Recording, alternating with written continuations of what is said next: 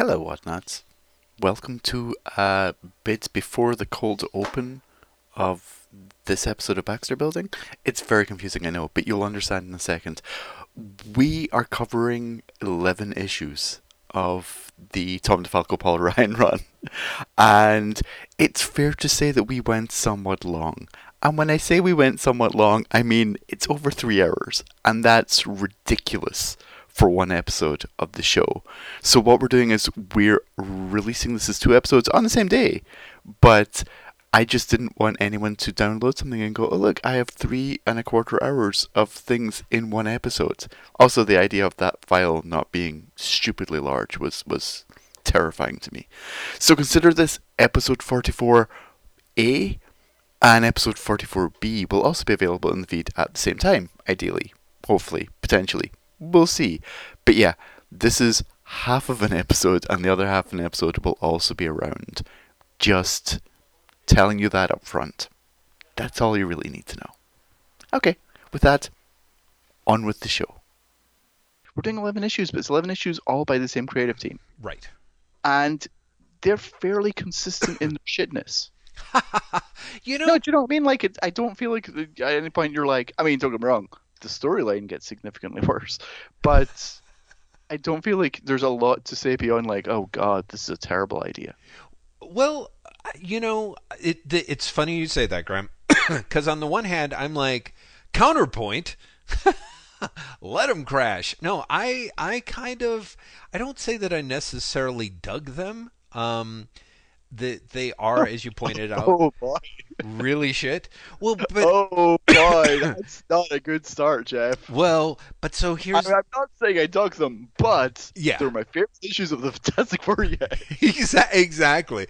No, no, no, no, no. I guess what I want to say is that there's something that I admire in them. I mean, it's which Oh. I know. Yeah. See, that's where I'm like, Okay, well, this is going to be a fun episode then because I mean really I struggled through these, and what's funny is you may or may not remember I read these pretty recently. yeah, Like I went through a period where I was just like I'm going to read like the entire DeFalco Ryan run in like 3 days, right. and the first time I read them I did speed through them. Mm-hmm. I was like this is trash, but hey, Right. you know Yep. this is fun trash. Reading them again, remembering basically where everything goes Right. is rough. Well, and I believe that. I let's put it this way. I believe I definitely believe that if you know where they're going, they're kind of ugh. B, I the fact that Like as someone who didn't know where they're going. yeah, I have no idea where they're going, and also it's my first time reading them through. Whereas like this time would be like your third time, right? Because you Yeah. read these when they originally came Why out. yeah, I read the majority of them. So you Like read there's right. like I read issues by issues. Like three I definitely read like 372, 373, 374, Hmm. and then I think I skipped to like 378 or something. Right. So like I read a bunch of them. But yeah, for some of them it's like my third time. For the others it's my second. Right. So the thing that I think is really weird is the to me, and I think this might also be a thing, is I don't think that I've ever. This is probably the most Tom DeFalco comics I've ever read in a row, and I'm not even joking. Like it's kind of like DeFalco was a guy who it's like I knew enough about him, the general contours of his thing from reading like an issue of Thor here and an issue of FF here and a few issues of You've Spider-Man never read. there. I was gonna say, I for some reason I thought Spider-Man would have been right up your alley. It should have been. I mean, and that's the one that is an era that everyone loves, but sort of in that same way that like I quit the FF like like within like 2 years before Burn shows up. It's like around two, like after 200, like I drop a lot of books like Spider-Man after issue 200 or so. I just stopped buying it relatively early on, like 204, 205. And so when I was in college, I had friends who bought this stuff, and it on the one hand there was there's that great like Spidey versus the Juggernaut issue. Wait, that's Stern though. I'm thinking Stern and Romita Jr. and then is it like DeFalco and Friends after that? Yeah, I want to say like Yeah, I want to say it is like really quickly. It might even be like immediately after Stern that DeFalco takes over. Right, right. So, and kind of tries to continue along that course. And Friends definitely shows up super quickly afterwards. Maybe not immediately, but super quickly. Yeah. So for me, the Spidey stuff when Stern's doing it, it's it was retro enough to be I was kind of like, man, there's nothing new under the sun, but it was well done enough that I'd be like, oh, okay, this is like sort of enjoyable. It's like an enjoyable comic. But considering how much of for Marvel, what a huge Marvel head I was, so much of it was really buying into that idea of continuity, character, and change. And right at the point these guys all kind of stretched it about as far as they could, and then it sort of started moving into retro, and I'm kind of like, well, that's over for me. Not even so much the retro stylings per se, but just kind of that feeling of like, oh, because there's usually character moves with it that more or less go to reposition everything in the same place. And so this is actually the thing that kind of I find fascinating about these DeFalco Ryan issues is DeFalco and Ryan are simultaneously trying to do two different things at once. And one thing is literally to give you the feeling of reading old FF comics, you know. And Hmm. what's weird is how much um, the people that the plot stuff isn't just like the FF's greatest hits, but it's not even some of their greatest. Like it's sort of their kind of recent hits. Like you Yeah, know, it's nuts how much is well. It's but it's also not just the X. Like yeah. it wholesale X-Men lifts, Well, and like that was the other wholesale thing. X Right. continuity lifts. Right. And You know? that's the thing that I thought was interesting is on the one hand they're doing this weird like, oh, we're doing classic FF, but at the same time rather than rolling the characters back to their defaults, they're actually doing a really awkward way of trying to shove everything forward to this new grim um Hmm. status quo. And Yeah. frankly, you know, I think your choice of having 381 is as a stopping point for this episode is perfectly chosen because by the time you get to the end of 381, you see how DeFalco and Ryan have actually been putting various pieces on the table for this to happen, but also for their its eventual undoing when needed, whenever. But it's very much this idea of like we're leaving the FF in this like really different place, and I think it's fascinating how much DeFalco is like, yeah, we don't need to get rid of Sue and Reed, we just totally need to get rid of Reed, and then we need to change up Sue for reasons that are just insane that we can get to, but by the time you get to it, in a way, the idea of doing the FF with Reed off the table and the other characters grimmed up, and then throwing in really, really weird supporting cast choices, like Oh, it gets weirder. oh, I'm sure it does. I am totally sure that it does. Believe me. But I'm kind of like, and you know, I tell you the other thing that's weird, Graham, is how much. Well, we'll get to it, but it's just it's so to me, it's really what I think is fascinating to me about these FF books is that DeFalco on the one hand is trying to figure out how to like give you the classic FF feel while at the same time trying to figure out how to change the book into the X-Men, the biggest selling book of the 80s and 90s, like at the same time. Like Hmm. to do one or the other seems to me to be kind of the traditional what a creative team wants to do is really weird to me that a DeFalco They're like, wants let's do both. yes, let's do DeFalco and Ryan are like let's do both at the same time. And it's and also what I find interesting is the idea that DeFalco is like if anyone like I've never seen anyone misunderstand the X-Men so much as Tom DeFalco I think misunderstands them. Like it's amazing to me. It's almost like when you see that period in like the late 60s, early 70s where DC was trying to ape Marvel but really had no idea what the fuck was making Marvel work. Yeah.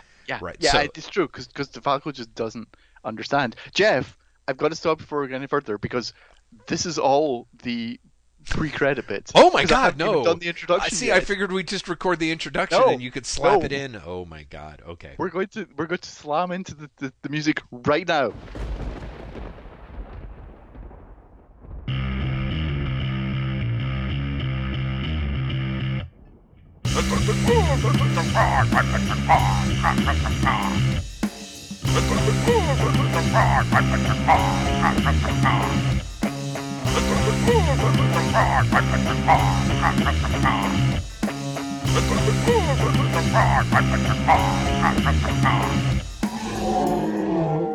Hello, Whatnots. Welcome to Baxter Building, where myself, Graham McMillan, and my esteemed and, let's be honest, far more intelligent co-host. What? Who did you replace me with, Graham? Oh my god, as if to disprove that. What? Come on. I mean, try again. there's graciousness and then there's just outright falsity. Hello, everyone. It's Jeff Lester here to gab about issues 371 through 381 of the Fantastic Four because we are reading all 416 issues, or Volume 1, as it's known, of the FF in this delightful podcast we call The Baxter Building. Actually, we don't call it The Baxter Building. We call it Baxter Building because I'm a dork. I put it in after specifically making a point of removing that fucking article in the first place. Hello, Graham. It's going to be a good episode already. Graham, you can just hear Graham. He's like all but licking his chops. Like, No, because, okay, as you will have heard from the cold open, Jeff and I have differing opinions about these 11 issues. It actually only dawned on me as we were rereading these this week, Jeff, that we're doing 11 issues. yes. Which is bold, question mark, or perhaps absolutely ludicrous. Yeah. I'm not quite sure which, especially because we're heavily into the Tom DeFalco, Paul Ryan era at this point. Absolutely.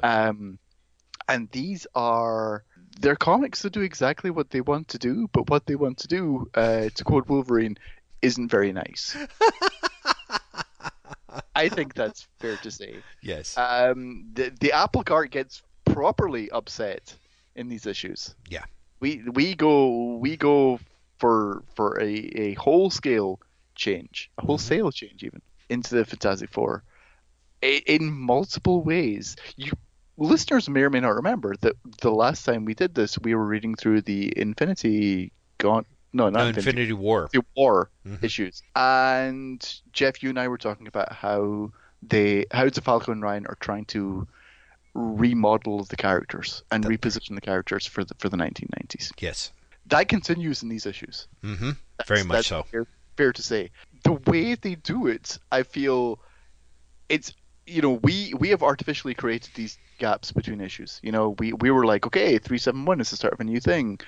They did not. They were coming out in a monthly format. That's right. But I don't know if you agree with me on this, Jeff, but do you not feel that the portrayal of Ben and Johnny significantly pivots from where it was in, like, even just an issue ago with this batch of issues? Not leave off in 370 with Johnny being like, maybe I am the Punisher, but with flames. Yes. And with Ben being like, we've got to be wholesome. We've got to be wholesome. We've got to be the good guys. Yeah. And that feels entirely gone from these issues, to the point where by the time that we end this episode, spoilers, I would say Ben is more grim than Johnny. Yeah, well, because I think... Right. I think I think it's a really interesting pivot. And I say interesting pivot, but part of me is sort of like the idea of it would not surprise me, considering where we end up with 381, if like DeFalco and Ryan thought about they were going to go one way, which was essentially, we're going to sort of split the FF along generation lines. And we're going to have both Sue and Johnny be the characters that are going to be, leaning into the new grimdark age, or the dawning grimdark age, and we'll have, Reed and Ben basically be like the Good Joes, voices of reason, and it wouldn't surprise me in a way if DeFalco's kind of making that split along like generation lines that he understands. Like, of course, by this point, there's barely anyone working in comics is the same age as like Reed and Ben are supposed to be, but there is They fought in the Korean War, Jeff. Was it the Korean? It was the Korean War, wasn't it? That they were supposed to have fought in World War II originally. Yeah, it's World War II originally, and I wasn't paying attention to when they retconned it again and just made it the war or a war. If they flat out say the Korean War, or At some point, it is officially the Korean War. okay, and it's just ridiculous. But yeah. But I think by this point, by like what is this, 1992? 92, yeah, exactly. Then I'm fairly sure that like the Korean War would have just become like the war. We're probably just lucky they're not like, did we say the war? We meant Afghanistan. Right. No, exactly. So it seems to me like they were thinking like a generation split. Again, part of me is sort of seeing DeFalco kind of leaning that way, in part because there's enough groundwork laid for that in previous issues of the comic. And I think instead they were like, no, we're really going to go a very, very different direction, which I think also arguably makes sense. Again, we'll get into it a little bit more, but yes. yeah, let's talk. I strongly suspect you and I are going to disagree about these issues, but yes. That's okay. Let's start with Fantastic Four 371, which has an amazing cover. I should say that this comic is called This Flame, This Fury. Mm-hmm. There is no punctuation there, and also no introductory text. It is just called This Flame, This Fury. There is a comma in there. There is a comma after that's flame. True. I guess what I mean is there's no exclamation point. Oh, I see what you're saying. Yes, yeah. It begins with Reed is constructing a trans-temporal reflector because what else would you need when Alicia has disappeared? This is why he's built it. He is there with Ben and the Puppet Master, and they're trying to find out what happened to Alicia. It works because the trans-temporal reflector literally lets them see what happened in the past, and they see that a Watcher appeared and kidnapped Alicia. Yeah. I say it was a Watcher. Ben, who is appropriately shocked, says, it was a Watcher. A blasted Watcher! Which I love. Reed, who feels the need to correct everyone, says, not just any Watcher, Ben. That was Aaron the Rogue. Yeah. Because, really, who remembered the Englehart run? Spoilers, the Englehart run is actually going to be weirdly important to this run of issues. This is arguably, if these issues had been crafted by Grant Morrison, you would definitely be like, oh, these are the Black Mass issues, where he takes, because DeFalco and Ryan really do take Englehart's run and desecrate it, but in that weird knowing Black Mass kind of way of like, oh no, we read the issues. Like, just the fact that I'm stunned that we have Aaron the Rogue. Later on, we've got an imaginary FF, and we've got Sharon Ventura here. And so it's like, oh, this is really pretty heavily in Englehart territory. And yet...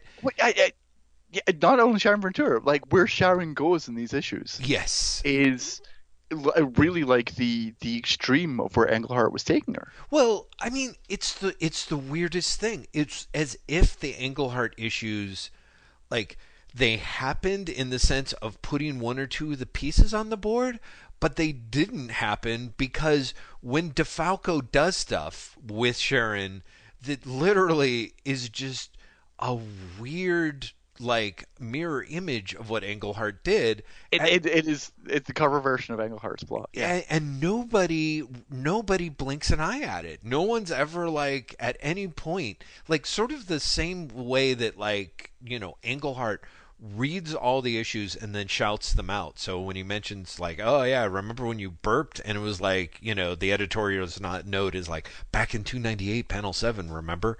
Whereas this one is just DeFalco's like, I'm literally doing this, and it's exactly what was done, and no one's going to acknowledge it. There will be no editor's notes. But it happens not just with Englehart, but with Simonson in this as well in this run of issues. But also it happens with like Fabian Nicieza and like X-Force in these issues as well. Right, which I'm not as schooled on. Yeah. These 11 issues are Tom DeFalco's weird cover act of just Marvel comics, not even Right. just the Fantastic Four comics, Marvel comics in general. Yeah. We're getting horribly off track. It's a Watcher. He kidnaps Alicia. They're all shocked. Reed and Ben decide that they are going to take advantage of this to get into action and save Alicia. As they head back to Fort Freedom Plaza, they're interrupted by Sharon Ventura, who has showed up out of nowhere and is like, "Hey, Ben, let's talk." As Ben goes up to talk to her, Reed goes and meets Sue, who's wearing a new costume for yourself, as Reed says. Sue says, "I hope you like it. I was starting to feel like an old frump in that tedious, outdated jumpsuit." Because Tom DeFalco cannot help but lampshade Oh, yeah. that it's the 1990s. Sue wasn't revealing enough skin, so we put her in this, ugly as shit costume. It's not just ugly as shit, but it is exploitive as hell. Like the whole idea that Sue's like, yeah, it's time that With the cutout for yes, example. On yes, her the page. boob window with a 4, the 4 boob window. It's just like, no one would ever do this. And then there's this great scene where she's fighting, she and Reed are fighting. It's shown from behind, and the colorist is like, no, we're not supposed to be seeing that much of the Invisible Girl's ass cheeks, and so just covers. Oh yeah, and she colors it white. Yeah. Yes, yeah, and it's like. It's amazing. No, Franklin is actually, looking at his mother's buttocks. Reed and Sue fight. Sue is very upset that Reed is not paying enough attention to her costume, Yep. and calls him an inattentive, inconsiderate, self-absorbed, rattle-headed jerk. I mean, all fair, Yes. but even on the understanding that Sue is quote-unquote possessed by malice or is possessing malice, it is unclear and will remain unclear. Yeah. It's amazingly out of character for Sue, and the fact that no character is like, this is so out of character for you Right. that maybe you're not Sue is honestly kind of emblematic of these issues in general. Anyway, the two of them fight. Franklin watches, and we get another interlude of Franklin's eyes glowing, and the narration being like, he's fucking got superpowers. Okay, Franklin's really dangerous, you guys. Franklin. As Franklin's eyes are glowing, we see Pybok the Power Scroll and Devos the Destroyer. Devastator. Yeah. And I also The want to say rear haunch. Lila. The buttocks of Johnny's presumed dead wife. Watching the Human Torch as he goes to Empire State University, we literally only see Johnny arrive at Empire State University Yeah. before we cut back to Ben and Sharon, and Ben's like, something's a bit weird with you, Sharon, and she's like, everything's fine. While you're in that elevator, let me pull out a radio receiver and talk to someone mysteriously who's clearly Dr. Doom. Yeah, even though they pretend absolutely. it's a mystery. Yeah. Like, it's a guy in a green cloak with an armored glove. Mm-hmm. Yeah, who could that be? Who says, by the way, this unexpected turn necessitates a subtle change in strategy? Right. Of course it's fucking Dr. Doom. Exactly. Ben and Reed meet up again and decide, that's it, we're going to go after this Rogue Watcher. Sharon shows up, now in a new costume, saying, I'll come with you guys, seeing as Sue isn't coming, because she's quite clearly evil now. Right. And Johnny is at university for some reason. I've showed up in my new outfit, which you can tell I'm definitely not dodgy. It's a green and purple outfit, you guys. But I'm 100% on the side of the good guys, really. As she says that, we then cut back to Johnny in Empire State University, where he meets the cute co-ed that lashed out at me, Bridget O'Neill, who has almost Chris Claremont level Irishisms. Yes. Yeah. I'll be thanking you not to be addressing me with any degree of familiarity, she says, before she is literally frozen solid by Pybok and Devos. Johnny will then, even though she's frozen solid, like, heat her up and she'll be fine. But I'm jumping ahead because there's a 2-page fight sequence that is deathly dull because before we split back again to Reed now wearing his new jacket because that's what he wears now. Mm-hmm. Ben and Sharon going, we're gonna go and rescue Alicia, and Puppet Master's like, why aren't you bringing me? As opposed to going, I'm a bad guy. I should probably understand. Maybe that's why you're not going to take me with you. Yeah. I'm quite clearly not to be trusted. Mm-hmm. But instead, he's like, I will get my revenge. They jump through a dimensional portal. They end up somewhere where it is freezing, and they find Alicia, and she is asleep, and she's tied up to a machine. And there's in the machine, there's a universe she's dreaming. Ooh, and there's Arn the Watcher, and he's like, oh, you are destined to spend the remainder of your brief insignificant lives within it. And then we split back to Empire State University where the boring fight is happening. Johnny melts Bridget and she's completely fine, except she goes, which I guess is what happens when you get melted. Yeah. Who even knows? And then Elijah shows up and she's like, I'm alive and I hate you because you left me for dead. Instead of saying, that's perhaps completely reasonable. Right. Instead she's like, nope, you left me for dead. I hate you and I'm now going to attack you. Johnny fires the Fantastic Four flare. Only Sue sees it because obviously the rest of the team is now out in the middle of Frozen Land confronting the Watcher. She runs into action after having a confrontation with Agatha Harkness. Before she even arrives, though, Johnny is overwhelmed by the fight and goes Nova. By the time she arrives, she is overwhelmed with fear for her brother, as opposed to noticing that literally Johnny has set fire to all of Empire State University. To be continued. Yeah. Jeff, this comic is paced terribly, is dull as shit, despite everything that is supposed to be exciting happening. Right. And everyone is acting out of character. Oh God, everyone is acting out of character. Yeah. Well, I don't know. This comic is good because this comic is not good. Oh no, it's definitely not good. I guess there's things for someone who like me who expected it to be truly terrible. I was like, oh, the super fancy prismatic cover actually ties into the story. Surprising.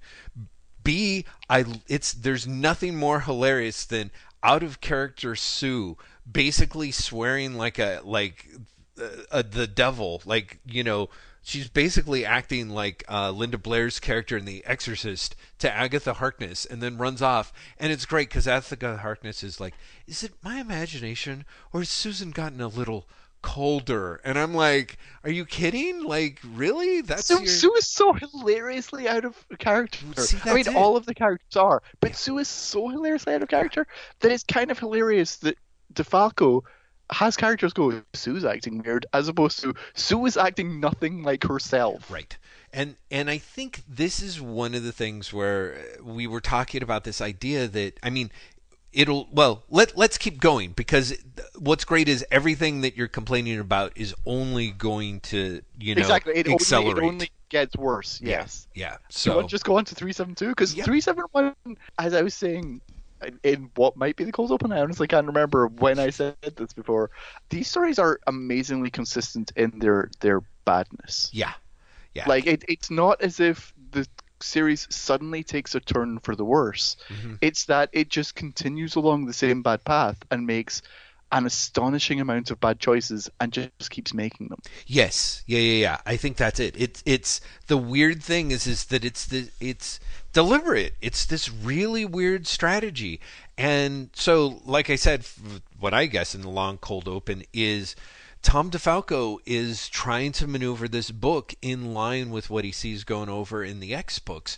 But the weird thing is that DeFalco is like really tone deaf. Like, he does not get, probably because he just doesn't, I mean, he really doesn't see it. But heavy-handed as it is, Chris Claremont really is trying to make the X books be about the characters, and the characters are in conflict, and all DeFalco really sees is the conflict.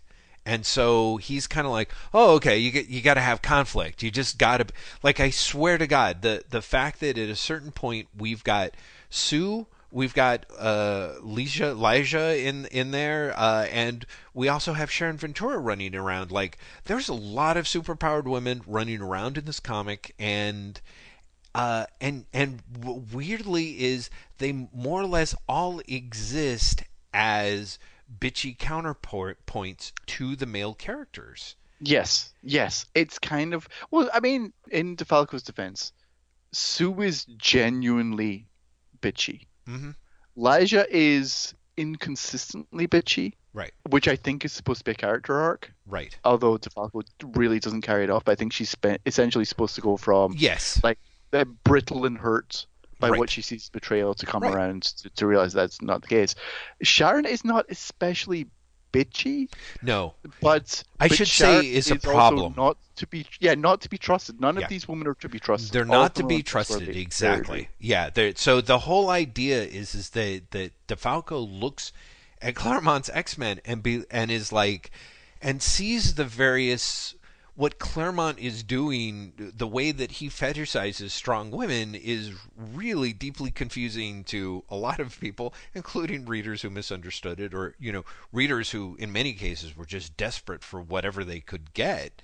And you see someone like DeFalco, and he's like, oh, okay, so they've got to be problems for the men. They've got to always be talking about how they're always being underestimated, and there is something very 1970s about Sue, especially, just continually out of nowhere saying, "You're not going to underestimate me anymore." Yeah. Yep. Like from out of nowhere. Yeah. Yeah. Reed will say something utterly banal, Mm-hmm.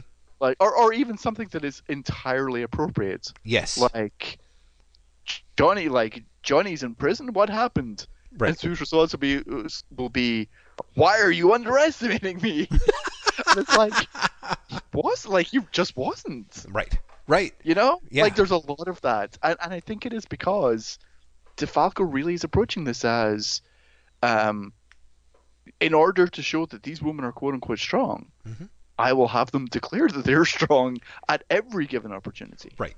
Well, because again, but yes, it would also be less noticeable if any of the men were as problematic as the women.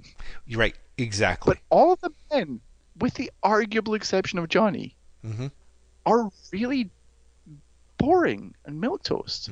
The only time that's not true is when Ben, spoilers, gets injured midway through the storyline. Right. And becomes self-pitying. But that's it. Like, Reed is just dull.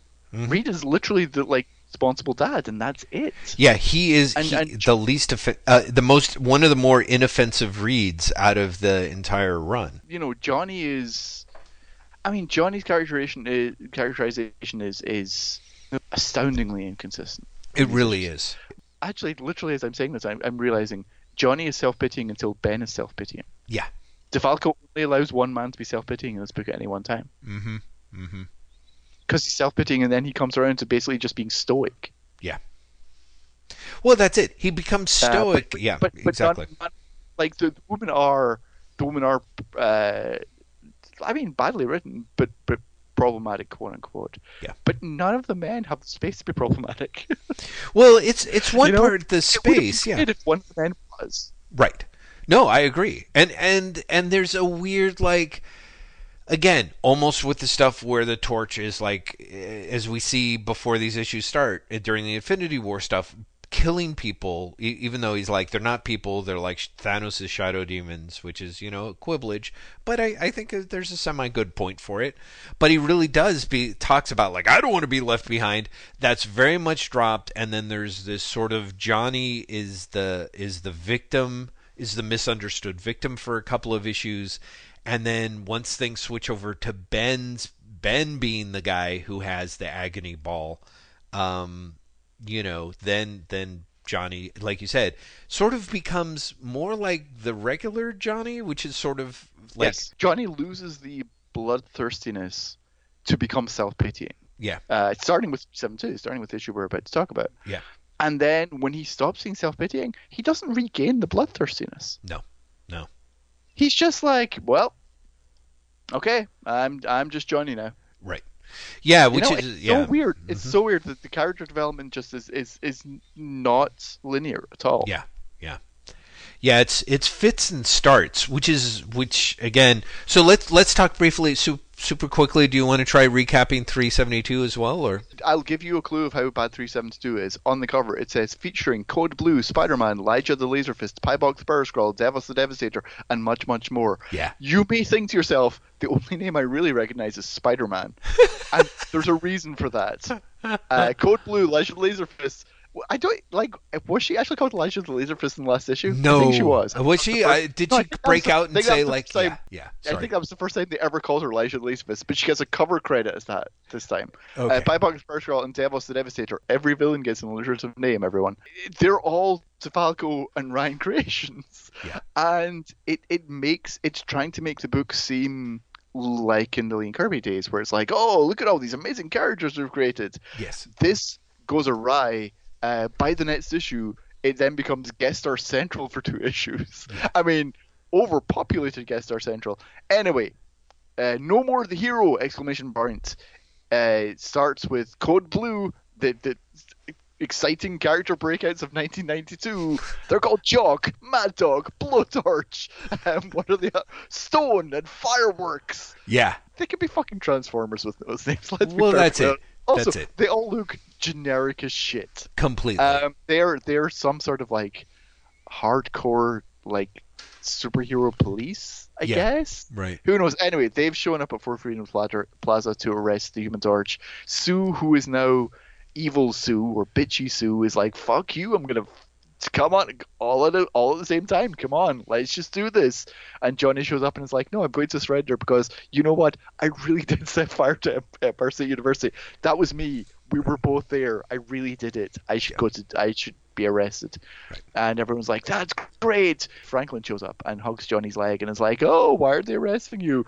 I've got power." Sue then goes directly from there to a tenants meeting for everyone else in Fort Freedom Plaza, where they complain, understandably, that the building is really unsafe. Yeah. And the top of it was destroyed. And, you know, maybe this is really bad. Sue, underscoring that Sue is now evil, bitchy Sue, decides that the only way to deal with this is to make the clothes of everyone in the meeting disappear with her invisible powers. Yeah. To go, ha ha ha ha ha. And she actually says, "I can easily employ my invisible energy to make your clothes do exactly what I wish you yourselves would do, disappear," and everyone leaves, apart from ponytailed scuzzball Mr. Giroux, who says, "Exactly how long will your husband be gone?" What? Yeah. Yeah, no, yeah. And also, the caption after he says that is, "An interesting question." Yeah. What is going on in this comic? Never mind. It cuts to the Puppet Master, who is, of course, still like, "Whatever happened to my daughter who Ben and Reed and Sharon were going to get?" It's a really good question. And he decides, you know what I'm going to do? I'm going to make a puppet of the Molecule Man, who, let's not forget, everyone should probably think is dead because he only just came back from being a Cosmic Cube. Right. I'm sure he didn't announce it, but that doesn't matter. Somehow the Puppet Master knows he's around, and he makes a puppet, and then he possesses the Molecule Man. Cuts to Pybok, the Power Scroll, Devos, the Devastator, and Elijah, the Laser Fist, watching the Johnny Storm reality show on their alien television as he's arrested. You might think the scene has any purpose whatsoever. It doesn't, because we then cut to the Daily Bugle offices, where J. Jonah Jameson is ranting that the Human Torch is, of course, a menace to, amazingly in a Marvel comic, Peter Parker with miscolored hair. Yes. How did that happen? Yeah. Why does Peter Parker suddenly have blue hair? Because nobody cares in this comic about anything. Spoilers. Peter Parker goes, "Hey, Johnny's been arrested. I should go and check it out." He goes down to Johnny going into the police station to get his fingerprints taken and everything. Who is waiting and interrupts? It's Elijah, the Laser Fist, and Pybok, the Power Scroll, and Devos, the Devastator, who cause havoc. Not the X-Man, just general havoc. By trying to get a riot going. Johnny sees that Elijah is there. He flames on. He realizes that Pybok's Power Scroll is there. He starts attacking Pybok, but Pybok is disguised as a policeman, so everyone thinks that the Human Torch has gone mad. They shoot the Human Torch, but he turns all their bullets into slag and then runs away, and now he's a fugitive from justice. Cut to, as if this wasn't enough, we're also only on page, like... Seriously? This of the story. Cut to the dream world that Ben and Reed and Sharon are now living in, which is literally the dream world created by Alicia. We have genuinely done this story before. during, I think, the Byrne run, right? Oh yeah, no, it's what's Living in the dream reality. exactly. It's Menace of a Small Town, or whatever it was called. Terror in a Tiny Terror in a Town. Tiny Town, yes. But it's that exact story, except this time it's Aaron the Watcher who's watching them. They're all being domestic while Ben is like, something's, I'm not putting my finger on something. Cut to the Watcher laughing maniacally outside in the real world as this is happening. Then he's confronted by the Molecule Man. Cut to Spider-Man looking in the rain for Johnny, and Johnny is instead hiding under a cardboard box, being self-pitying. Cut to J. Jonah Jameson hires Silver Sable and her wild pack to get the torch, and that's the comic. Yeah. To be fair, a lot happens in this comic, See? but also Right. happens in this comic. No, but nothing happens in this comic. Well, Like, there's yeah. a lot of scenes, but if you think of the forward momentum, all that really happens is Johnny surrenders to the police and then goes rogue because Elijah and Pybok disrupt it. That's it for forward plot momentum, and yet it takes 22 pages to get there, full of things. But all of the things Yeah. are all kind of weird filler reminder, like this happened, like nothing really happens in the Ben Reed and Sharon thread. Right. Right. Well, nothing other than the setup, which I think is really interesting about these issues, and this issue in particular, super not good, but I'm sort of amused that there is like everyone's little subplot cranks along a little bit, and considering Ben But and it's all Reed and Sharon, subplot. what's that? No, it's all subplot. Yeah. Subplot. Exactly. Like, he forgets that you're supposed to have an A plot as well as the B plot and C plot. He's like, what if I just do B, C, D, and E plots? Well, that's it. Because the whole thing with Johnny turning himself in for the destruction of Empire State University feels like a B plot, and part of it is because the pacing is so much. Like, most people will only have. I think we've seen this book where there's like. I mean, looking at Simonson, where Simonson barely had one subplot going on against whatever his A plot. Oh no, was. Simonson was 100% like, my B plot is literally going to be like a page that is setting up next issue. Yeah, Everything else is all A plots. Like, Yeah. he's literally just like, there is a story and we're doing the story. Yep, exactly. And to be fair, Byrne also kind of had that. Byrne did have subplots, but he didn't do subplots incredibly far out, and he also didn't give a lot of space to them. No, it was very much like teaser for one subplot that would be the next main subplot, and then the main subplot and the A plot. So it was very much kind of like, oh, here's a scene with like Johnny and Alicia like on a date or something like that, and that would be it. And it was like, when the subplot is supposed to be She-Hulk and White Wingfoot getting closer, here they are on a date, and you might have like one page of whatever the ominous villain that's or story that's being set up for the next issue is. But here there is just so much going on that on the one hand it feels like you said there's a lot of material, but the pacing is just not there. And part of it is also, I think, what I find fascinating, considering Ryan has been credited as plotter for a while now. Or co-plotter. Yeah, has been co-plotting the book.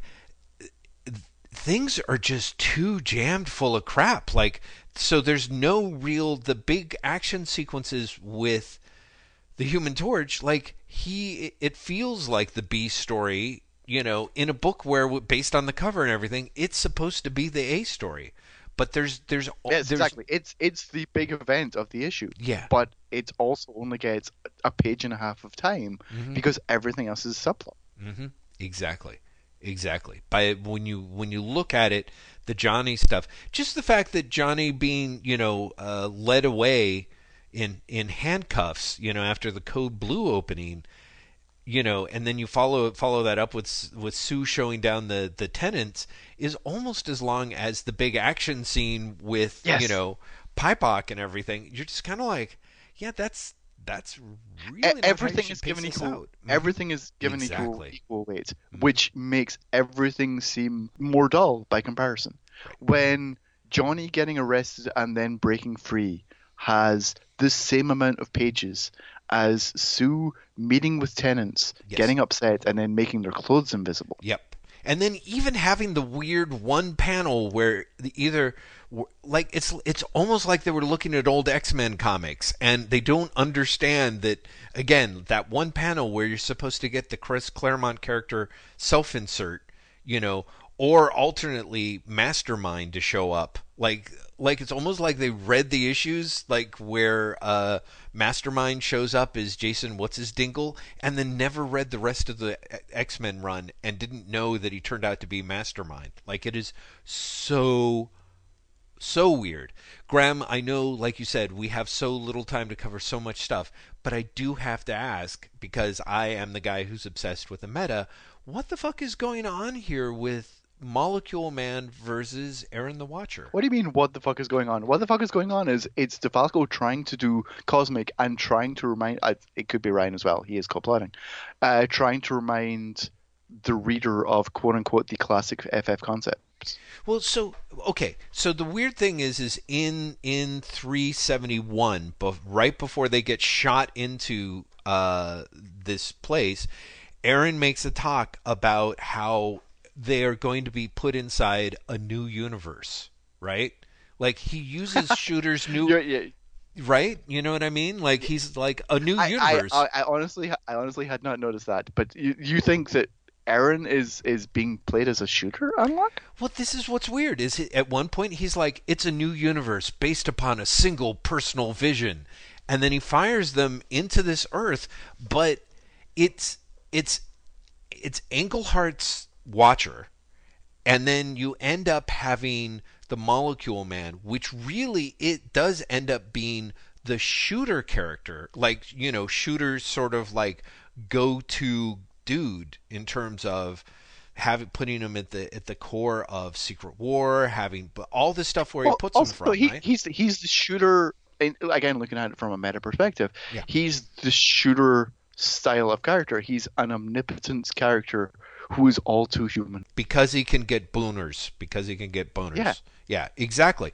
So is it? So there is that weird feeling of is it supposed to? Why is Aaron, who suddenly talking about a new universe, being put up against, you know, shooters, one of main shooters dudes, you know, the main shooter concept, the That Molecule Man. honestly had passed me by entirely, and I love it. I think again, it would not be surprising me if you were reading much more into this than DeFalco was, but I love it. I want it to be true, Yeah.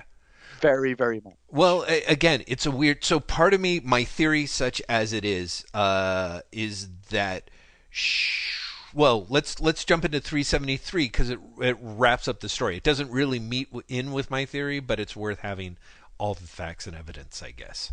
Shattered Lives again. It would be so much better with an exclamation point, but they don't give it an explanation. Yeah, they really don't, do they? Wow, that's weird. Shattered Lives begins with Doctor Doom, who is planning things and is back to old school both in terms of visual and dialogue. Do not belabor the obvious, you sniveling simpleton.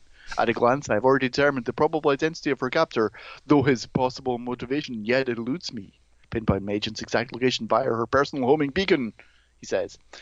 This is an introduction to something that will come up in a couple of issues and then come up to a far greater level a few issues after that. Essentially, spoilers, Sharon Ventura is working for Doctor Doom. Mm-hmm. Cut from that to the Molecule Man against the Watcher. It shouldn't really be that fair a fight, and yet apparently it seems pretty evenly matched. Mm-hmm. I mean, let's give Aaron the benefit of the doubt and say that he really can't be bothered. Yeah, that's He's sure just what like, it seems like. Mm-hmm. Mm-hmm. Yeah, like whatever, sure, I'll fight this guy. As that's going on, Ben wakes up in his weird pocket universe and is going, something's wrong, you guys, something's wrong. And everyone else is like, no, it's fine. Look, we have kids and you work with Reed and in the exciting business. It's really great. And Reed's like, look at me. I've got like patches on my elbows and I have a pipe. Everything's fine. Ben goes, no. And he almost hits him with a chair, and Reed stretches out of the way going, what did I just do? Ben's like, I don't know. Oh, look, I turned into a thing. Sharon, who in this reality is a secretary. Again, this is super weird because you could make a comment of like, oh, it's a patriarchal society. Mm-hmm. But it's being imagined by Alicia. Yep. Like, why is Sharon reduced to being the secretary? Mm-hmm. It's Alicia's fantasy version of the world. Yep. That makes no sense to me. Yep. And then cut to the puppet master, who is really upset because the Molecule Man is now unconscious, and he hilariously says, "That fool has failed me." Like, why isn't he like, maybe he's dead? Right. Maybe I should be upset. He's just like, he's failed me. Cuts to the superheroic Fantastic Four fighting Ben and Reed and Sharon in the like mirror universe, fake universe, what the hell. Yep. And they win, because of course they win, because we saw this in the Englehart run. and literally almost entirely, Reed does a speech where he's confronting other Reeds, and he like basically gives the same speech. Oh, like, Graham, I'm going to blow your tiny mind in just a few minutes. Oh God, I don't even want to know. Anyways, Alicia's really upset, and she's like, "Oh, I'm so confused. What's even happening?" And that makes everyone wake up, because of course it does. And then they jump out of the mirror, the like little universe that was above Alicia, and they're all completely fine, because that's how it works, I guess. And as the Watcher realizes this has happened, he turns around and then he gets zapped by Doctor Doom. But Doctor Doom's gone by the time they come out, and the regular Watcher's just standing over them, and he says nothing, because of course he says nothing, he's a Watcher. And then, because of course this is what happens next, you cut back to Daredevil, who's like, well, they're looking for Johnny, and actually says there are a few dozen people below, including some familiar figures. Their agitation is obvious even to a blind man. Yeah. Really? Yep. Really? Silver Sable is chewing out the wild pack because they let Johnny get away. Spider-Man's like, yep, look, we've got to get Johnny. I have to sort out my loyalties, and I just know that the time has come to call out the big guns, the really big guns. Cut to the Molecule Man waking up and being like, oh, well, that was weird. Okay, I'm going to go home now. Catch you later. Yep. Cut to a spaceship with Dr. Doom on it holding a glowing pink thing going, yep, got me some Watcher power. The end. Yep. Again, if this seems like all subplots, it's because this comic is all subplots now. That's all it is. Yep. As if they got so exhausted with themselves having very little subplot during the Infinity War issues. They're like, we're just going to do only subplots from now on. That's what Fantastic Four is. It's only subplots. Well, or if it were being paced differently, which it's not, I mean, it's arguably a comic with 3 different action scenes at once.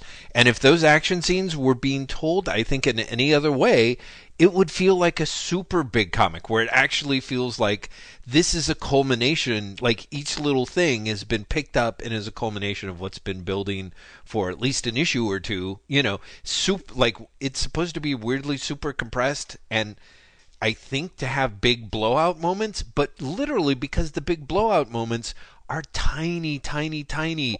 They're paced at exactly the same speed as the subplots. But also, the big blowout moments aren't blowouts. No. It's really the problem. Yes. Like, if you're going to do something, if you're going to say, like, this is happening on a grander scale, yes, you actually have to do it on a grander scale. Exactly. And I mean, like, I genuinely mean that literally. Mm-hmm. Like, why are the panels not bigger? Exactly. Why are you not spending more page space? Exactly. Why, but none of these things happen. Nope. You get, again, as much time spent on, Silver Sable yelling at the Wild Pack as you do, Johnny having a fight with the Wild Pack earlier, yep. or the Fantastic Four, the fake Fantastic Four fighting the real Fantastic Four. They all have exactly the same amount of space given to them, yep. and attention paid to them, to the point where nothing feels like it has any extra weight. No, exactly. It's because it's all that way. If there was a way where you could draw out the contrast more, like this would be spread out probably among more issues, and it would feel bigger. Weirdly, because that's the way the FF had been told for such a long time previous to Byrne, it would also feel more like derivative more, it would have that weird feeling of like it's the FF's recent greatest hits being told in like the old FF's greatest hits classic cover style. But because it's not, it's entirely, unfortunately, it just all feels weightless. But if you read what's going on, it's, in a way, it's ambitious as crap. And so when I say that issue 373 is a return to like the FF days of old, do you know what I'm referring to by that, Graham? I don't. And does this tie into what is going to blow my mind? Yes. Actually, Okay, maybe both go. of these will blow your mind. / you being Jeff, you're reading too much into it. So I'm actually going to say that what happens is we're looking at a classic FF scenario, which is the artist plots one thing and the writer writes a different, changes the direction and interpretation over it. I would not be surprised if that's true, especially because there is maybe the most stunning version of this coming up. Okay, so, which is amazing. It's good to know. So in this, if you take out the layers of everything that DeFalco's telling you through the dialogue, right, you have actually a storyline with Aaron the Watcher that is remarkably consistent with what Englehart was saying and doing with Aaron and the FF. At the end of Englehart's run, Aaron takes his fake FF and he decides to put them on another planet and have their own adventures that are more to quote unquote his liking, right? Mm-hmm. In this, that literally means that those characters become more like the DC characters, right? So, in other words, they're not actual Marvel characters anymore. Aaron liked them differently, and that's why they look more like DC heroes. The whole idea is that Ben and Reed and Sue are all pulled. I would assume Aaron's thing is like, we need Alicia's power energy or something to run this or keep this running or make it blah, blah, blah. And in order to keep her happy and satisfied, they have to bring in Ben so that she can have, quote unquote, this happy life. And again, it's this mirror of this Terror in Tiny Town sort of thing. And what you end up seeing happening is that the FF once again have to confront the fake FF, who are now more, DC-ish, and end up sort of conquering them and, conquering their blah blahs and jumping out. Now, the weird part is the way that DeFalco goes on to overwrite this whole sequence. Again, the stuff doesn't necessarily make any sense, except, and this is insane to me, it's all a weird meta-textual argument against metatext and an auteurist argument against auteurs, right? So my theory is that by putting the new universe mouth, basically you have a situation where you've got Shooter's character and you've got Englehart's character, and they confront each other. And as a while they're confronting each other, you literally have the FF trapped inside a redo of a John Byrne story, right? And which the Terror in a Tiny Town thing, right? And so you very much have this idea of these colliding auteurs and their ideas about like this idea that there's sort of this personal vision to the universe that Aaron's talking about. This totally gets repudiated, and the weird thing is the way it gets repudiated is with Reed basically choking out the DC version of Reed, and this is what's crazy. Says something like Ben remarked earlier, you're nothing more than a gross parody out of an old comic book. In fact, you even bear a vague resemblance to that fictional superhero who died amongst so much media ballyhoo. And it's like, unfortunately, though this particular world may be fictitious, I am quite real, and truth is always the most potent weapon of all. Okay, so to have that put in Reed Richards' mouth is really interesting because, spoilers, at the same time this is going on, DeFalco and Ryan are setting up a big character death that is going to be happening in issue 381. I guess 2 big character deaths. And so the fact that DeFalco has this weird part where he's talking about the death of Superman from a character when he's setting up a near death that's going to be happening later. It's like DeFalco is kind of talking about, like, you've got all this chaos that's basically going on. And, in the sense of you've got shooters stand in fighting Engleharts stand in, while they're literally running around in the John Byrne universe. And DeFalco's like, you know what? Auteurs don't matter at all. It really doesn't matter what the creator is doing. It actually kind of just matters. The quote unquote, the characters are the truth, isn't even necessarily the case there. I think what DeFalco is saying is literally, like, the comic books are the comic books, and they're more or less designed to sell. And the weird thing is that he's talking about the death of Superman before he goes on to kill off one of the characters of the Fantastic Four, and in it he's basically talking about how it's a bunch of ballyhoo. And the thing is that it's, I think as far as DeFalco's concerned, it's not the idea that they kill Superman, because of course he's going to happily rip that off. It's the idea that it means anything. Like, DeFalco is very much like, the purpose of comic books is to sell comic books. It's not actually about personal expression at all. And what's weird is it's all buried in the layer of this metatextual stuff. So it's not anywhere near the surface, which is probably how DeFalco wants it, because his whole point is that doesn't matter. Like, you got to do whatever you can to make the comic book sell. And that is very much the approach that you end up seeing throughout these issues, and it's the only real nod to the idea of it. It's very much like that is clearly what DeFalco is doing, not just here, but when you look at the rest of his career, especially at Marvel at this time. When you look at what he's been doing in Thor at the same time, don't get me wrong, I think Friends is very much also a driver of the, let's basically try and recreate Lee and Kirby as much as humanly possible. But when you look at his Spider-Man as well, where he was so slavishly trying to recreate the Ditko via Romita,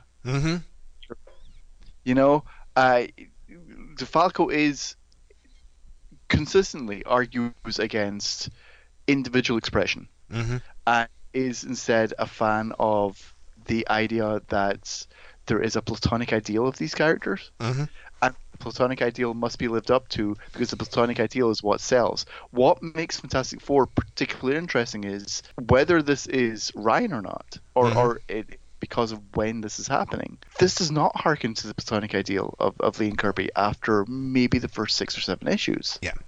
And instead starts going in this weird 1990s, I don't know what sells, but I'm going to basically rip off specific plot lines from other comics in order to try and sell. It is, as you say, like, he's arguing against the idea that this is a comic that he is creating, and instead he is doing a job, and his job is, how do I sell this comic? Yeah, exactly. How do I make this comic sell as much as possible? So really, and in that sense, I think because you literally do have, considering what's coming up, having Reed complain about it very specifically kind of does point to this idea that again, DeFalco's like, yeah, it looks like I'm saying one thing, but what I'm saying is even more, kind of, depending on how you look at it, like mercenary, or honestly just very much like a very devoted company man. It's very unsurprisingly, considering DeFalco's position. He's like, yeah, I will do whatever it takes to make the Fantastic Four and sell as much as possible. And kind of at this core of, and it's not even because I care about the characters. Like, at this point, it's merely because this is what you do if you do your job well. This is reality. Although, do you think he cares about the characters? Because I think he does. I have to tell you, Graham, I am not sure, because as someone who you would think would care, I think if he really cared about the characters, they would not basically stop and pivot every 2 or 3 issues. You know what I mean? Like, it really seems Where- like DeFalco's not paying attention to them at all. You know? Well, whereas for me, I think they stop and pivot because he is struggling with, well, what do I do with this character that I like in order to make them sell? Well, and that's what I think. You know, I think he's married to the traditional versions of the characters, Yeah. but he just is like, well, how do I make this like sell now? Talking about that, Fantastic Four 374, suddenly the Secret Defenders. How does he make it sell? Well, maybe he brings back Spider-Man, Hulk, Ghost Rider, and Wolverine for a clash of the. I was going to say New Teen Titans. That's just me. This is, if this to be fair, if we have been complaining about too many subplots and everything seeming like a subplot and no great big moment in these past two issues, this issue at least does have more of a through line. Yeah. There's maybe one interruption for a subplot. There's two interruptions for a subplot in this. And otherwise, it's pretty much all A plots. The A plot being Spider-Man gets the quote unquote New Fantastic Four back together in order to hunt for Johnny. Why does he get them back together? It really makes no sense in terms of story. It's really just so they can have a cover that says the New Fantastic Four versus the Fantastic Four. That's it. Nonetheless, with the help of Doctor Strange, hence Secret Defenders, they get them back. They find Johnny. There's a confrontation where, of course, if you're going to get people to talk Johnny down, you get three characters who have no relationship with Johnny Storm whatsoever. Yep. Johnny, understandably, calls in the rest of the team, who are very happy to find him. There's a fight, because of course there's a fight. And during the fight, this is the most important thing of all, the Wolverine slashes the Thing's face with his claws. Yep. This is the turning point for Ben for the next few issues. And it's so bad that even evil bitch Sue says, your face, it's horrible, because she is shocked. Yes. As Ghost Rider is about to kill Johnny, because I guess that's the thing that happens, he's saved by Elijah the Laser Fist, who has betrayed the other bad guys, because now is the moment where she makes her pivot, because of course she does. Is it organic? No. Is anything in this comic organic? Not in the slightest. No. As it looks like last minute confrontation is about to happen, the FF and Elijah all disappear. Oh, and Sharon as well. Sharon is there during all of this as well. Yep. They disappear mysteriously, and the Secret Defenders go, "What? Where have they gone?" They all look shocked. That wasn't intentional. To be continued. I should say, I have passed over two subplot moments. One is Franklin's eyes are glowing, and Agatha is very upset and used her magic to basically switch his brain off for a second. Which everyone does. Who hasn't turned their child's brain off? Yep. Because he's acting up. We were all witches from Salem and could do that. And the other subplot is that the Doctor Doom has repurposed his Art Adams designed armor. Sorry, not even Art Adams. Yeah, Simonson. Walt Simonson designed armor. Yep. As his cosmic power armor, which he then uses to store Aaron's power and confront the regular Watcher to claim more power, because of course. Holy shit, this comic. Yes. Yep. Yeah. So one thing I want to mention is that it's a good time as any to mention the last couple of issues have Franklin basically getting angry and Agatha being like, "Oh, this child, it's getting difficult." Yeah, it's the same scene. Yep. Continually, which is Franklin's eyes glow. He's like, "I can't believe my parents are fighting," and Agatha's in the background going, "He's very powerful." Yep. That's it. My nickname for him is Frangry, by the way. I just wanted to let you know I've been waiting like 3 issues to break that out, that I called him Frangry. I'm glad you did break it out, though. Thank you. Yeah, so it's kind of, again, what's amazing is that any, like, the 90s comic, you actually have Wolverine sort of, all but literally castrating Ben Grimm, and it's a relatively big. Well, no, I mean, come on, technically. His face. Well, okay. First off, it doesn't really matter. And technically, I mean, the castration is like it, Like it's a metaphor. yeah, it's a metaphorical castration, and it is in a weird way. It's sort of super appropriate because on the one hand, you get you end up laying the groundwork to have Ben become more like angry and cold and gritty and all the ways that DeFalco sees basically the weird collection of the Simonson FF is the bunch of angry jerks that they are, but also it is the only proper way. It's one of the few places that you actually see like Ben Grimm used to be like the biggest hero in the Marvel universe, and that day passed, and unsurprisingly, it passed when Wolverine showed up on scenes. Ben Grimm was originally like kind of an Well, angry. he was the Wolverine. Yeah. He was the Wolverine of his day, and that started off by him being both angry and also very identifiably blue collar. One of the things I think is really interesting is the way in which Marvel has their anti-heroes pop up, and they are distinctly blue collar dudes, and Wolverine ends up out blue collaring Ben. Ben's got his like stogies. Wolverine's smoking and drinking beer, and flying over to Japan for sex, everything that blue collar guys of the era were like doing at the time, and so the fact that he literally sort of takes the reins by, like I said, like, what any good literature major would acknowledge is, taking Ben's penis and cutting it off with his adamantium claws. But it's really just his face in a way that screws him up. And now Ben is cursed to basically be in the back seat. He's the guy who's now following in Wolverine's footsteps. It's kind of a big moment, It's also kind of amazing because Wolverine cuts Ben with his claws. Yeah. Ben is driven into a Ben Grimm version of a Berserker Rage, which Yep. is he lashes out Yep. in a way that terrifies everyone. Yep. It's really the last time you'll see him do that.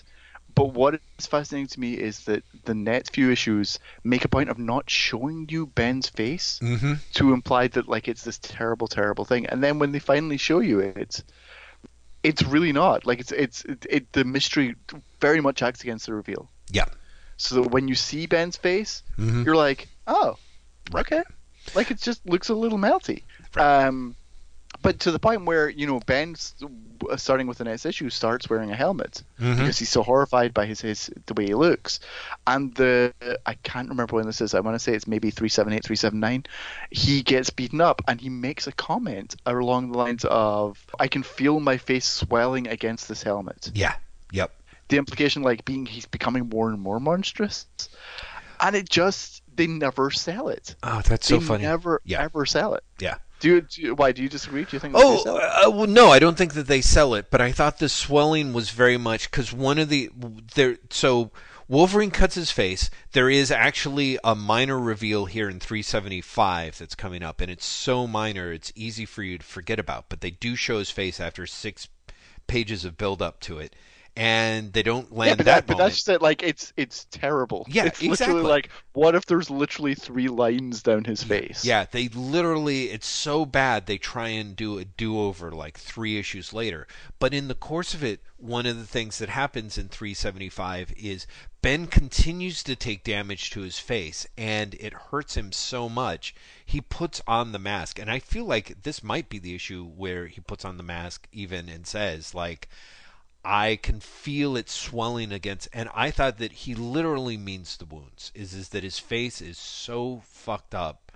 Because I feel like the idea is that you're supposed to believe that like Wolverine tagged him so badly, he more or less tore off the rocks and cut the face, and essentially that side of the face has been pulped and is not growing back. And as it takes more damage, the idea is by the time you see it in 378. The ugliness factor has compounded, because it's just been really fucked up without any attention, any medical care being paid to it. But I mean, don't get me wrong. Again, it's this amazing thing where, kind of like the stuff with Sharon Ventura, DeFalco's clearly read the Englehart stuff, or Ryan has, but there's no real acknowledgement. Like, if Well, you've been that's just it. reading Like, this long, yeah. it's read it, but not understanding it. Yes, exactly. Like, oh yeah, sure, that happened, but I'm absolutely throwing out all of that stuff. It's like Englehart spends a shit ton of time of basically having Ben Grimm be so broken he's almost on the edge of being like a genuinely terrible person, and then he comes back from that, and he actually comes back from it to the point where he doesn't really, it's like he doesn't care. He feels like he doesn't care so much that he's monstrous, but then when he's human, he's kind of relieved because he's like, it's natural. It's like a more natural thing for him. But it's kind of this weird thing. Of part of me is like, yeah, this is the worst way to get Ben to be grim and gritty. You know what I mean? Like, I'm like, you should take that character death that you got planned for 381 and throw, Alicia into the mix, because it's like, because it just, I don't know. For me, it's one of those moments that really doesn't sell, but I'm also fascinated by how much, when I read it in the comic, I'm like, oh, this is such a 90s moment, but it's such a derivative 90s moment, which I thought was really fascinating. I would say all of these issues Yes. are filled with those. Yeah.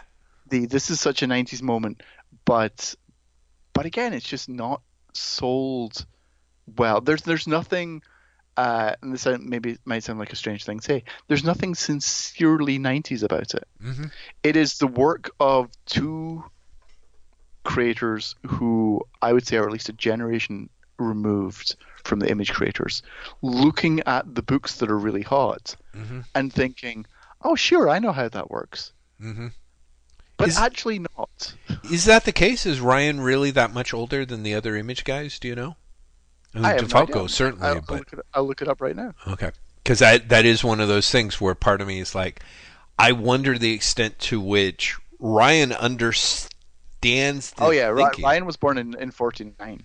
49. Okay, yeah. Then you're right. You're right. These are guys who really don't understand this stuff. So, wow. And we can see when Liefeld was born, 67. So yeah, like we're talking, 18 years apart. But would you not say like all of these comics feel like that? Oh, absolutely. Feel like someone who is feel like people who are looking at these other comics going, oh sure, it's that. I get that. Like I know how to do that. Right. And just not only do they not, but also they don't really know what they're looking for. Mm-hmm. Mm-hmm. Yep. Yeah. So it's all magic, Graham. It's all magic. 375, the 375th anniversary spectacular. This is not your parents' comic magazine, it says on the cover of 375, that's right. Which is also a Prism cover. Uh-huh. Which, of course, it is. It's always darkest before the doom. Because, of course, what's very strange about 375 is the first page of 375 is the last page of 374. And I don't mean in the sense of it's a recap. I mean, it's literally the same page. Yep. Which is really odd. Yeah. Right? Yeah. No, it makes you wonder if something got thrown out or they literally just decided, because it's a pretty good recap page on its own. Admittedly, it does the trick. It works. Yeah. But it's also so strange to see literally the same page reprinted. Yep. Yeah. But I guess it also might be that because the first original page in the issue is a double page flash. Right. Of the FF arriving in the Watcher's lair. The Watcher is the one who teleported them in the previous issue. He basically says, I brought you here because Dr. Doom's here. He's fucking shit up. And you guys can deal with Dr. Doom. I'm going to leave. Okay? You guys, don't mess up my place. I'm going to go. Can you just, just take care of it? It's a bit of a problem. Me and Aaron, we're going to disappear. And Sharon goes, oh, Ben, you keep on clutching your face. What's going up? And then helps him a lot by screaming, oh, my God, your face.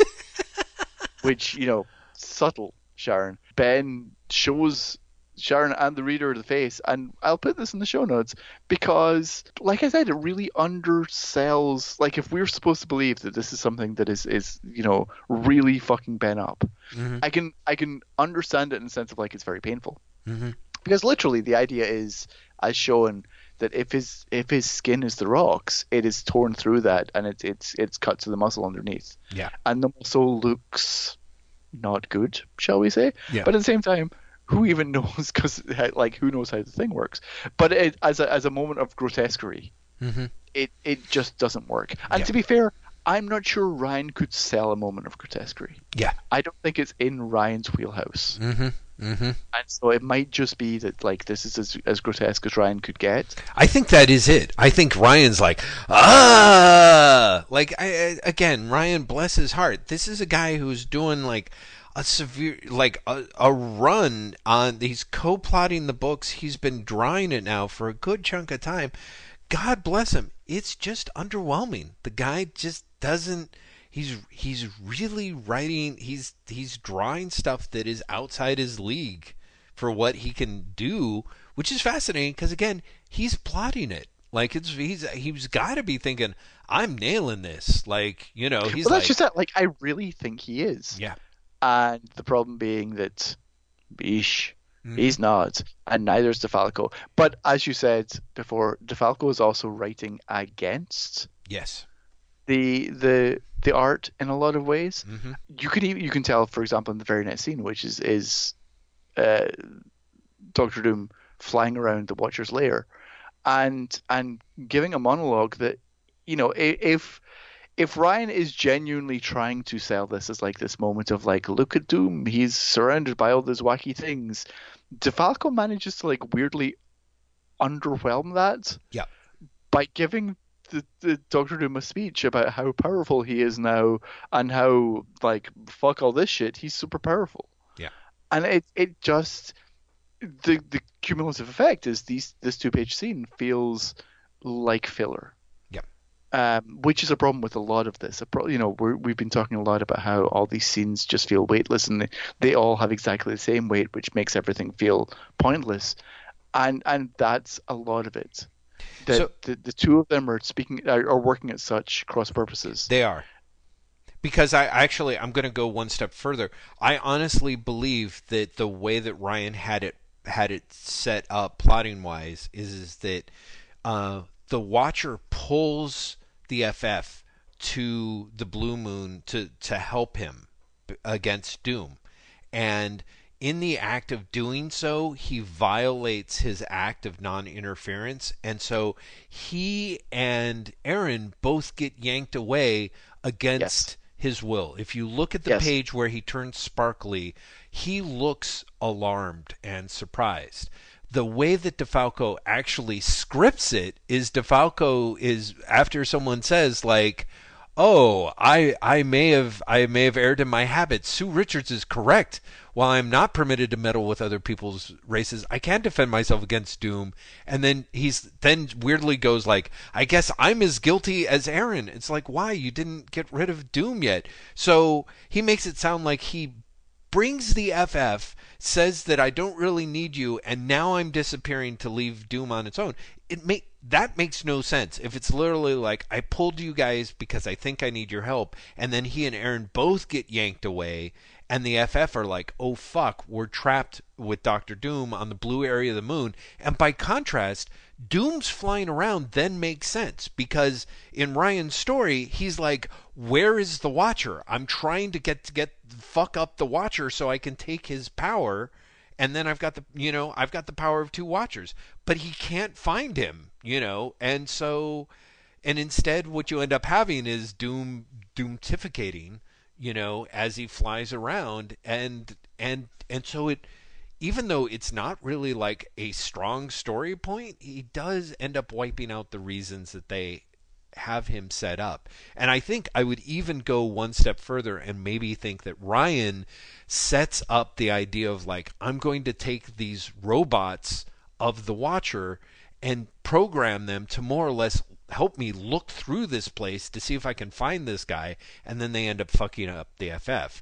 Whereas in DeFalco's version, Doom's flying around saying like, "I'm all powerful. I have so much power." Wait, but I have to think 8 steps ahead because I am Doom. Let me reprogram these robots in case there's, as a fail-safe plan. And you're like, how does that even work? You know what I mean? Yeah, Like, exactly. What? Wait, don't you have Watcher power? Like, what is even happening here? Yeah, and exactly. also he reprograms the robots, and then later in the issue goes after like Johnny Storm and Elijah himself. Yes. Right? So So, again, it makes no sense. yeah. As Doom is making no sense, as Ryan and DeFalco are working cross purposes, the Inhumans show up because of course the Inhumans show up. Yeah. They literally fall into the Watcher's lair, which is of course like paying off the thing that happened in at least an X-Men comic, if not a Fantastic Four comic earlier, right? Absolutely. It starts off with the FF, and then it gets paid tribute to in the Byrne Claremont X-Men, like 137. Yeah. Yeah. And then they pay it off again. The whole idea that the walls of the Watcher's house are not what they seem really, and they're so high futuristic that people just fall through them, even though they're actually still walls. Wow. So yeah. You see. Anyway, that happens. Cuts to Ben and Sharon are wandering around or attacked by robots that punches Ben exactly on the sore part of his face because, like, of course it does. Like, nothing is subtle or even logical anymore. Yeah. Like, all of these things happen because the story demands they happen, and Yep. that's actually a real problem with the book at this point. Nothing feels organic anymore. At all. Yep. So of course Sharon is with Ben, first of all. Of course, after we cut from the scene, we cut to Elijah and Johnny, because again, of course those two are together, and of course they get attacked by Doctor Doom, who disappears. Reed and Sue are together, but of course they are, because the two of them are bickering, and it all feels just horribly unsubtle and inorganic and pointless. Like, nothing about this comic feels real anymore. Yeah. Yeah. You know, I've skipped over the fact that Matt Murdock's co-lawyer back on Earth, who I don't think we ever have seen before, or Makio Yakaki. We've ever seen, like, we see her in this run of issues, but I don't think, like, is she a Daredevil character? I have no idea. Yeah, right. To make a terrible deal with Yes. the Mercy University, which is literally, why don't you have all the Fantastic Four money and all their patents as well? Yes. I mean, jaw-droppingly bad. Yeah. And, in his defense, Matt Murdock's like, that's a terrible idea. Yes. But, what the fuck? There's that interlude, but then you're back, and it's Doctor Doom fighting against Reed and Sue.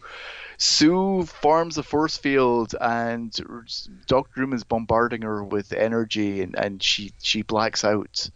And this turns out to be important for, again, utterly inorganic reasons that are soon forthcoming. That cuts back to Franklin being Charlie X from Star Trek again. Because that's all he does now. He's Frank-y. He just like shouts and has glowing eyes, and Agatha goes, "Ah!" Except this time he zaps Agatha and then gets very upset. Cut back to the moon where Ben and Sharon have defeated a robot, but they are interrupted by the Inhumans. And then, oh god, Jeff, I'm losing the will to live. Yeah, I get it. It is so tough. As they are then confronted by, as Elijah and Johnny and Reed and Sue are confronted by Doctor Doom and his robots. Back in the Four Freedoms Plaza, a mysterious armored figure shows up and confronts Franklin, who is crying, and takes off his mask and goes, "It's all right, Franklin. She's destined to live." "Who are you?" says Franklin. "Someone who has always loved you," says Cable / not really Cable, but really Cable. Yep. Cut back to Moonbase Alpha, where it's a big fight, and what the hell? It's a big fight, and Reed suddenly has a big gun, which is a special battery that, of course, he's just constructed that he zaps Doom with. And Doom wakes up and is like, not a big enough gun. I've still got powers. And then the Inhumans show up with Ben, and they're like, well, what if we have a fight as well? And Ben says, what if I shoot you again with a gun? And then Sharon goes, oh, I'm supposed to be working with you, but I betray you because I'm in love with Ben. And Ben's like, you were working with Doom? What? No. And then to make matters stupider, Reed constructs another gun that says, Black Bolt, why don't you speak into this gun? And it'll channel your speaking powers, and it'll zap Doom and give him more power, and then it'll overload because that's what always happens. And sure, it happens, and Sue uses her force fields, and it's terrible, and there's an explosion. And then the Watcher comes back and says nothing and teleports everyone back to Earth. The end, except it's not the end. Agatha gets up and goes, where's Franklin? Oh shit, here he is with Cable. Not Cable, it's Reed Richards' dad from the future.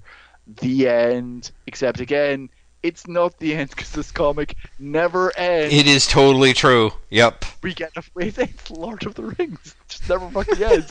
As we see Doctor Doom in his armor go, they think I'm dead. I'm not dead. I don't have Watcher power anymore, but I'll be back. And that is, mercifully, the fucking end. Well done, Graham. That was like, seriously, world-class recapping. It's a horrible comic. Yeah. Yeah. Again, some interesting. The stuff here is not organic, but in terms of they have things that they want to do that they're trying to accomplish. Well, yeah, like Ben is like throws on the helmet. He is in a lot of pain and is like colder and has some more reasons, not just from the fact that he's ugly, but the fact that, he feels that Sharon is working for Doom and, just as he kind of suspected, and she kept insisting he wasn't, But here's the thing. Again, we're talking about inorganic, we're talking about things not feeling like they have the proper weight. Yeah. That reveal Mm-hmm. and Ben's response is basically 2 panels. Yep. Yeah. See, it's actually everything is being so jammed. And again, I feel this is the attempt to try and match this, whatever the 90s pacing is like there are moments that should be big moments that are just jammed into smaller sizes so that you can have 2 or 3 of them. You not only have, Ben putting on the mask and getting betrayed and setting him up for his thing, but now you not only have super bitchy Sue, but you have bitchy Sue who has broken force fields. And this is one way in which DeFalco and Ryan, even as they're, sort of quote unquote doing, talking about how they're supposed to be doing the classic Fantastic Four, they're actually taking away one of the safety nets for FF Comics. Like, I didn't even really realize it until the issues that follow this, but Sue's force fields have kind of become as much a generic all-purpose story saver. They do everything. Yeah, like exactly. Sue's force fields will save the day, or at least save the moment. Yeah. In almost every story. Exactly. At some point, she will need to use her force fields, or she'll need to turn someone invisible. And the idea that Sue's power is suddenly unreliable is, again, should be a much bigger moment. Yeah, it but really should. Like you, you don't really, or I didn't really realize it was happening until like 2 issues in. Yeah. Yep. And you're like, oh, that was the thing. Yeah, it's weird. While I'm complaining about how terrible this issue is, I do want to point out that 375 features the image that I think sums up everything about the sort of grandpa-esque attempt at imageification of the Fantastic Four, which is finally we get Johnny Storm as the Human Torch on fire wearing a jacket. Wearing a jacket in the same panel as Victoria's Secret Sue Richards and Reed firing big guns. Yeah, but if Sue is to be fair, also wearing a jacket. Well, yeah. I mean, they're all wearing jackets, totally. But the whole thing is it's. Ben never got a jacket, and let's be honest, Ben is the one who would wear a jacket. Yeah, that is totally true. That is totally true. Yeah, you're right. In fact, the one character who's worn, if you count trench coats, has worn the most jackets in the entire run of the FF Right. is clearly Never Ben gets a Grimm. jacket. Yep. Yeah. Shame. It's funny. I literally was just saying, calling this imagification, and I was like, wait, no, but it wasn't. It was the Avengers who wore the jackets. Mm-hmm. Again, we're getting the FF just lifting from other books. Yep. Right. Right. Yeah, especially with this Nathaniel Richards stuff and what happens to Franklin, which holy shit, I did not see coming and was totally. Of course you didn't see coming because it makes no sense. Yes. Yeah. It makes no sense. Absolutely. Again, these issues are staggeringly inorganic. Mm-hmm. One of the pluses, quote unquote, is that you can't really guess what's going to happen. Yes. Because when your story makes no sense, you're always going to wrong foot the reader. Absolutely. It's not a bug, Graham. It's a feature. No, but that's just it. I think for them it was. Mm-hmm. Mm-hmm. Like, I honestly think they're like, no one will see this coming. And the reason no one will see it coming is it makes no sense.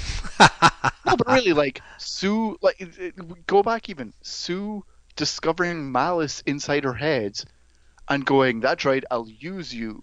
Yeah. Makes no sense. Right. Johnny setting fire to the Empire State University makes no sense. Blah. I mean, I guess. I mean, part of me is kind of, the thing that I think is interesting is for me, him destroying ESU was one of those little. Again, it's like what the cool kids were doing. It strikes me as very much the sort of Grunwaldian, like, oh, the Marvel Universe has gotten a little too big and a little too, there's too many frivolous things. Let's start not just putting the toys back in the toy box. Let's just start getting rid of these toys. And honestly, they don't get rid of Empire State University because it then gets the fucking patents for the right, FF. Right, exactly. Like it doesn't get it rid doesn't of go. anything. Yeah, it doesn't do anything. Well, because I think they decide like, oh, we've got to take it a different way. Which again is this in a way of making things a million more X-Men / also rip off Terminator 2. It's really important that Reed Richards' patents get out of his hands. And again, it's because of their terrible lawyer who is just following what the super aggressive Sue Storm is told her to do. Except she's not. No, because Sue basically said, like, do whatever you have to. Yes. Okay? Yes. But this lawyer didn't do anything reasonable. Well, come on, This lawyer Graham. this lawyer immediately just went to, what if I give you my house? Yes. Yep.